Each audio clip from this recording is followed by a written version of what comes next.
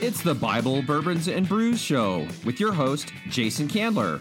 Be sure to follow us on Instagram at Bible, Bourbons, and Brews to see what we're drinking this week. Each week, we study a different chapter of the Bible while showcasing a new bourbon, craft brew, or hard cider. Have a question, comment, or just want to collaborate with us? Then drop us a line at biblebourbonsbrews@gmail.com. What's up, brew brothers and sisters? Jason Candler here, your host for Bible, Bourbons, and Brews. Another week in the books, another week in the book. Hope you guys had a great week this past week. I know I did. I actually got a chance to head up to Washington to visit my sister and some of my family. That's my sister, Moriah. And I got a chance to visit with her and spend some time with her and spend some time with family and friends as well. So it's really good just to connect with family and friends. This week's episode 71, we're going to be talking about John chapter 15, and we'll be sampling and reviewing Matchless Brewing Company's Dreamsicle Gelato IPA. Definitely looking forward to that. So this week's episode, guys, is titled He Chooses You. And we'll get into that in John chapter 15 in just a couple minutes here. But this week, I just want to take a moment to just kind of reflect on this weekend so far. I got a chance, like I said, to come up to Washington and visit my family and stay at my sister's house. And she's got a beautiful property here. She's got horses. There's a trail, a wooded trail right across the street from her place here. And I just had some time to walk out and spend some time in nature, walk through the trails. There's just the changes in the undergrowth and a short 1 mile trail was fascinating to me. There was so much diversity of the plant life, the bugs and birds and everything that were just kind of flying around, buzzing by.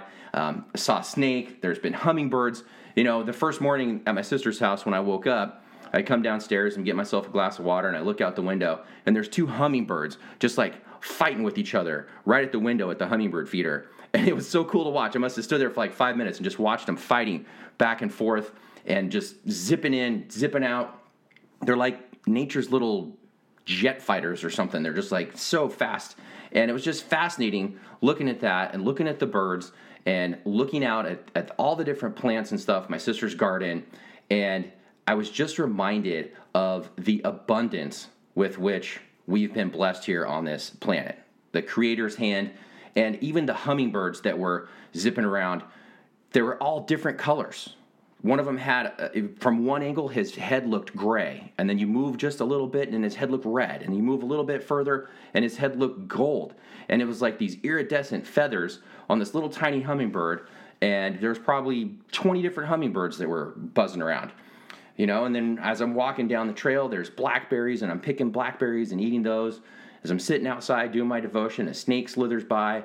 You know, there's just so much life here, and we're so blessed with just the abundance and the diversity. My sister and I also went to a little lake that's pretty close to her house, and as we were there, we saw so many different types of dragonflies buzzing around, and then we just got to talking and had some really good conversation about just how the Creator gave us so much. You know, John Eldredge says in his book, Beautiful Outlaw, that there's really 2 ways that God talks to us. One is through His Word, and one is through creation.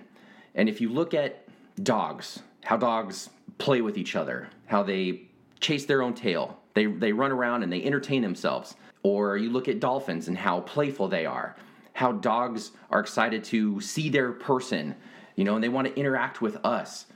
And that's something that I think really applies to this week's episode too. God wants to interact with us. He chooses us. And so let's go ahead and get into this week's chapter, guys. It's John chapter 15. And I am going to be reading from the Living Bible that we do each and every week here on Bible, Bourbons, and Brews. So I'm going to start John chapter 15, and I'm going to be starting in verse 9. And it says, I have loved you even as the Father has loved me. Live within my love.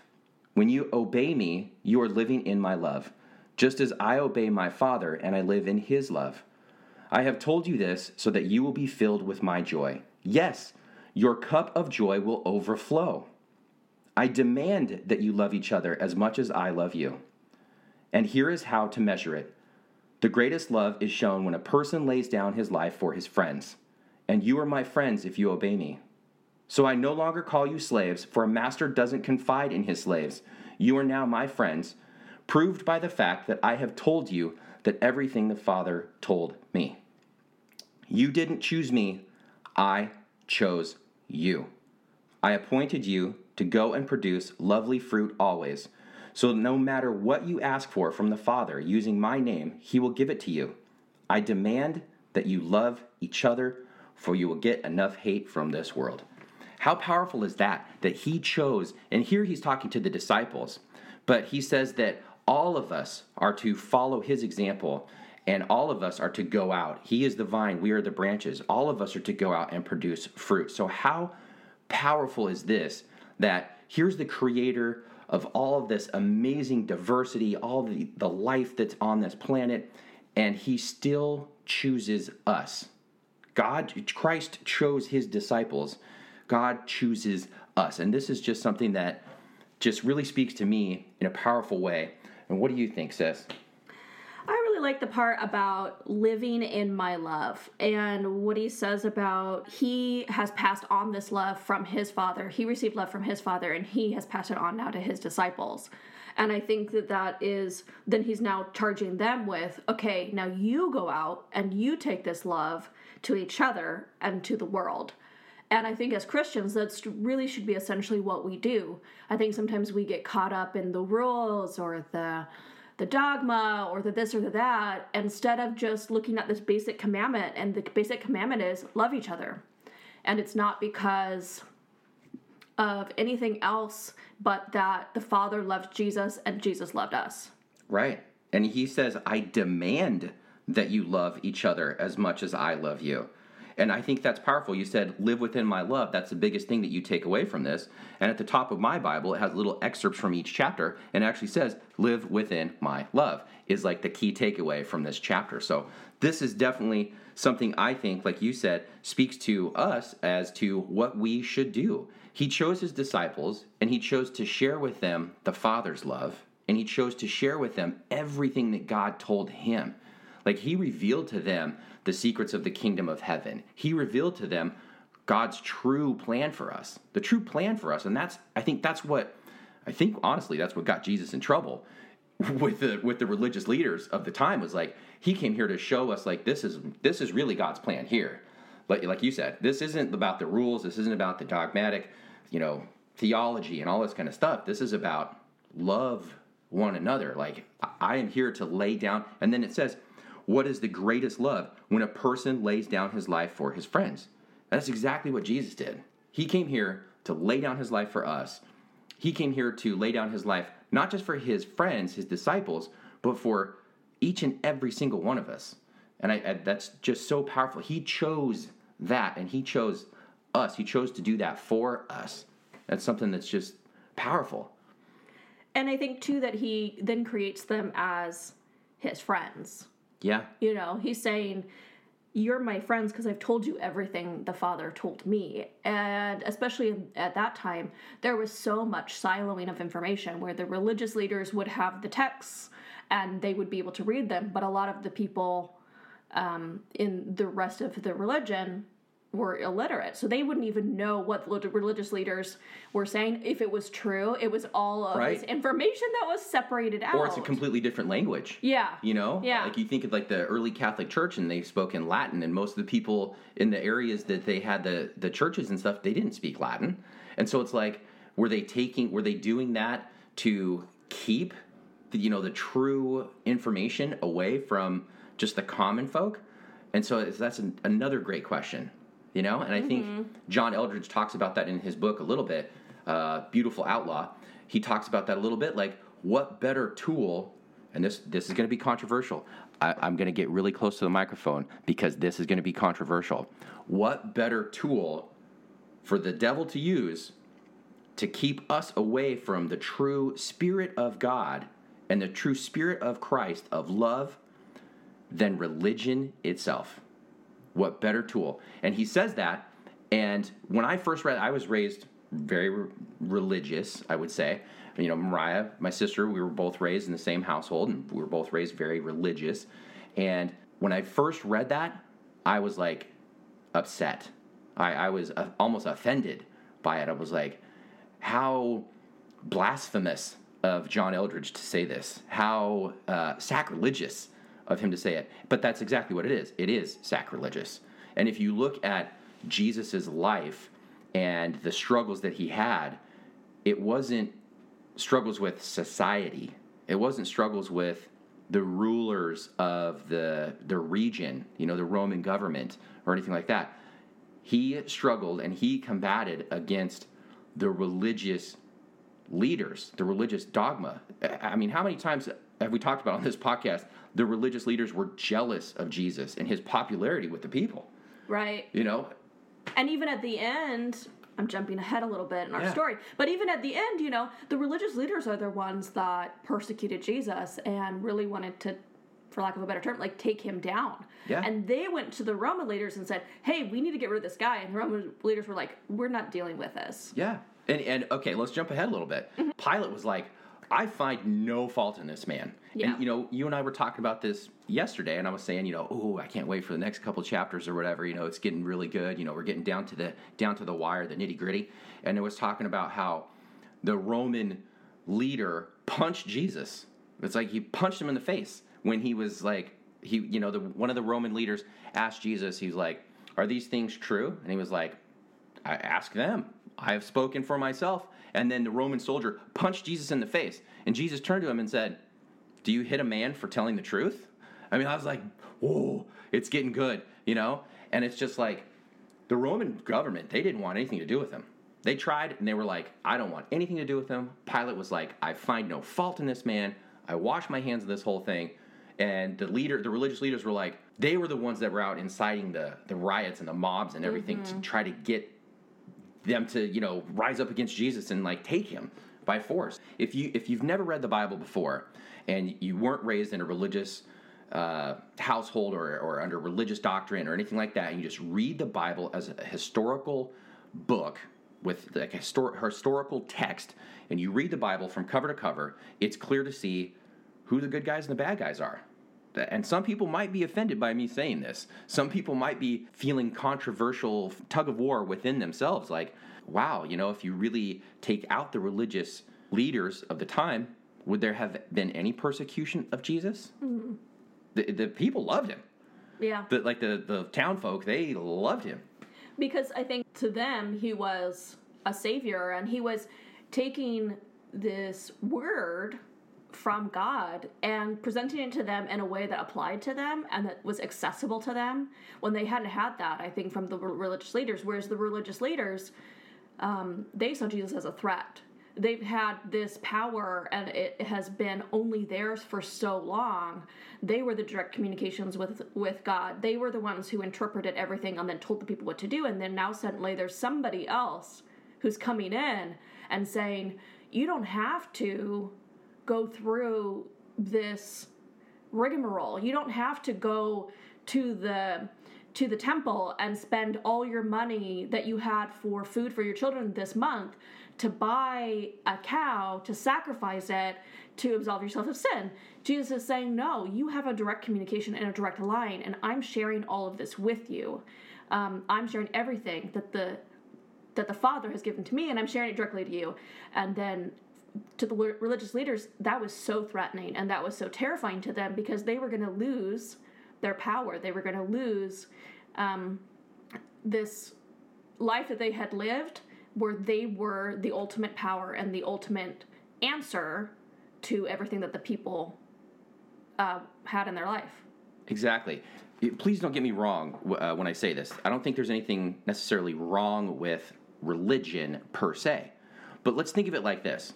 If I go to the store and I buy a bottle of mountain spring water that has been processed and shipped and packaged and sat on a store shelf and for months, who knows, and it hasn't been kept cool or anything like that, and I drink it, it's still good water. It's still good. I still like the taste of it. But yet, if I were to walk to that mountain spring take a hike through the woods, fresh air, find the mountain spring, the original source of that water. And if I were to bend down and just dip my face and bury my face and hands into that water, how much more refreshing is that going to taste? How much better is that going to be for me? Straight from the source, not bottled, not prepackaged, not shipped, not sitting on a shelf somewhere, not in a tanker truck that was stuck in traffic on I-5 or I-405 or whatever.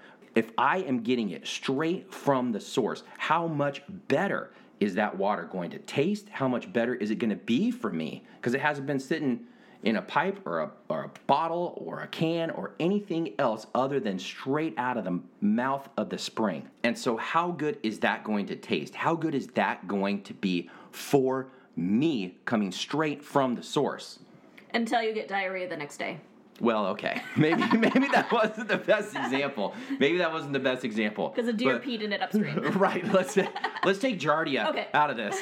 But if you're going straight to the source, I think you're safe. Yeah. If you're going straight to the source. Exactly. And so, I remember we, growing up in Washington, my parents were very much into going outdoors and exploring nature. My parents too. Yeah. Our parents were very much into going outdoors and going hiking and exploring. And I think it trickled down to us.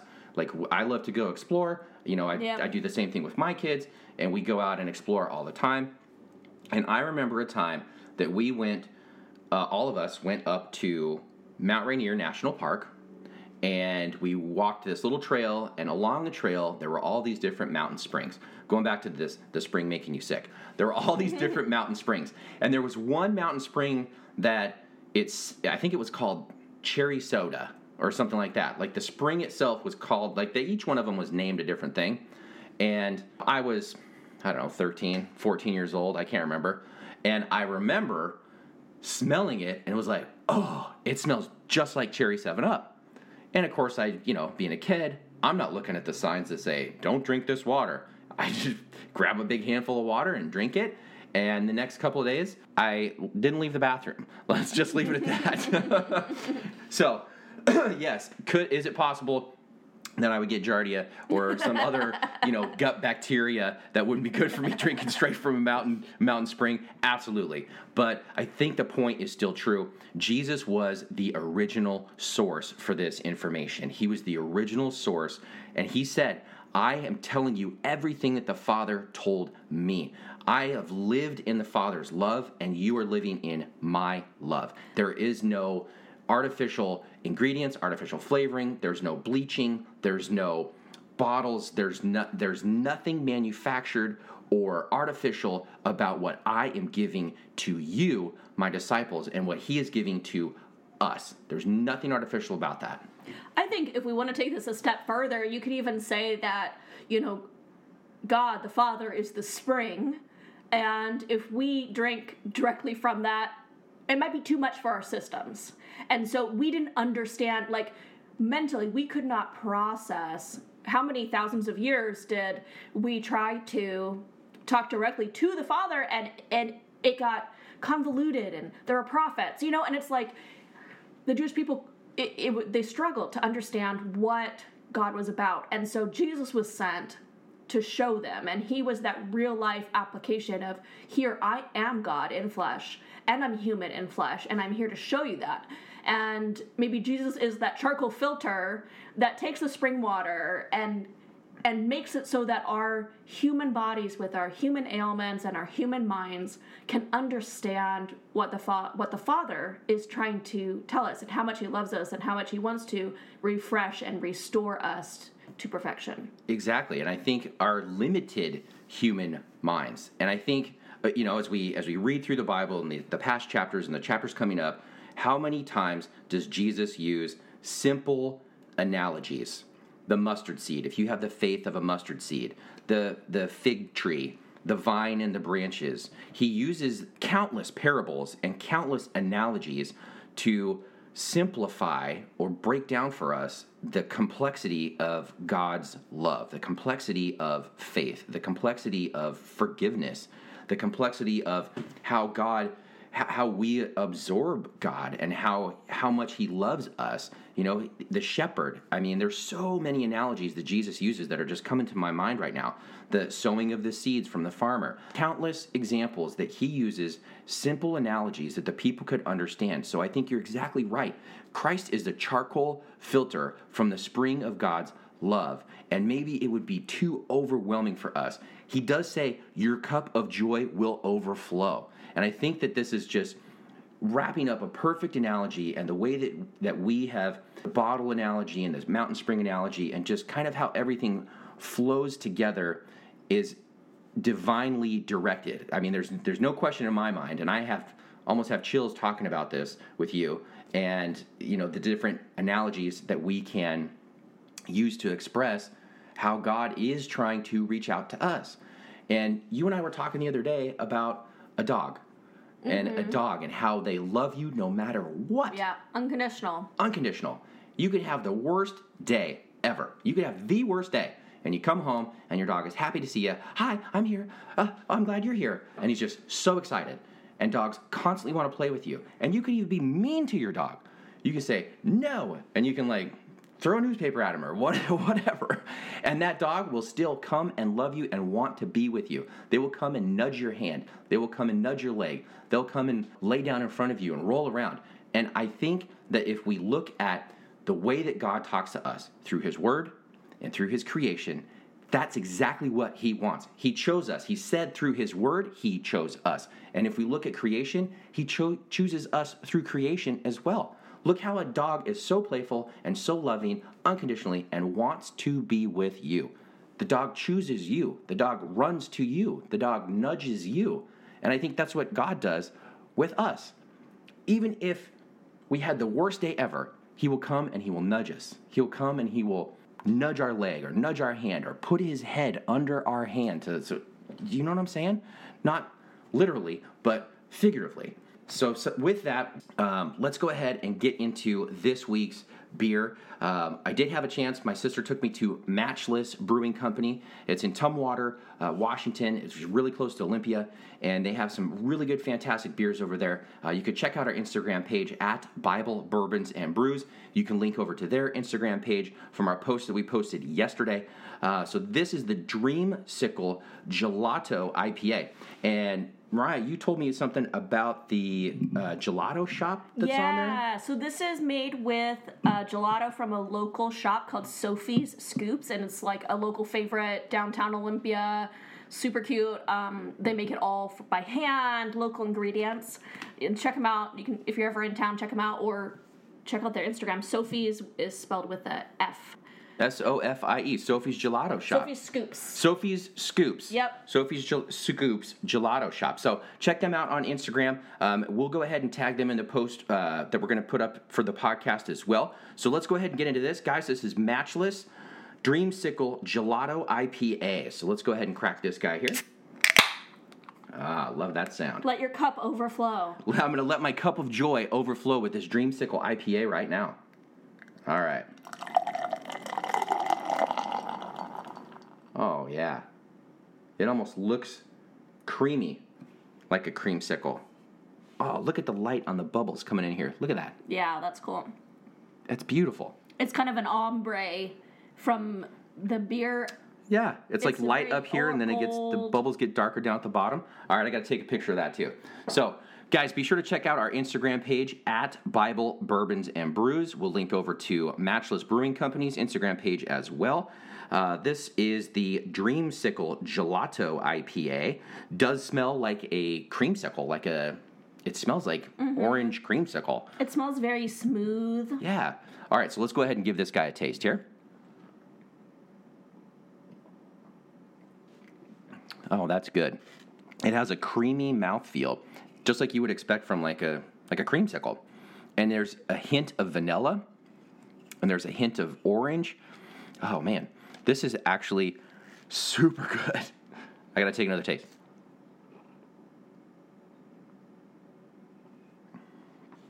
Oh, yeah. It's a little It's a little creamy in color, I would say, too. It's not like crystal clear, and that's probably from the gelato from Sophie Scoops. So, guys, that about wraps it up this week. Thank you to my special guest, my sister, Moriah. Thanks for having me, Jason. It was really fun. Thank you to Matchless Brewing Company. Sophie's Scoops Dreamsicle Gelato IPA was fantastic, so check them out. If you guys have questions or comments, you'd like to collaborate with us, drop us an email, biblebourbonsbrews@gmail.com. Hope you guys have a great week this next week, and we'll talk to you next time. This is your host, Jason Candler for Bible, Bourbons, and Brews. And this is Moriah Candler of Moriah Candler. Have a great week, everyone. God bless.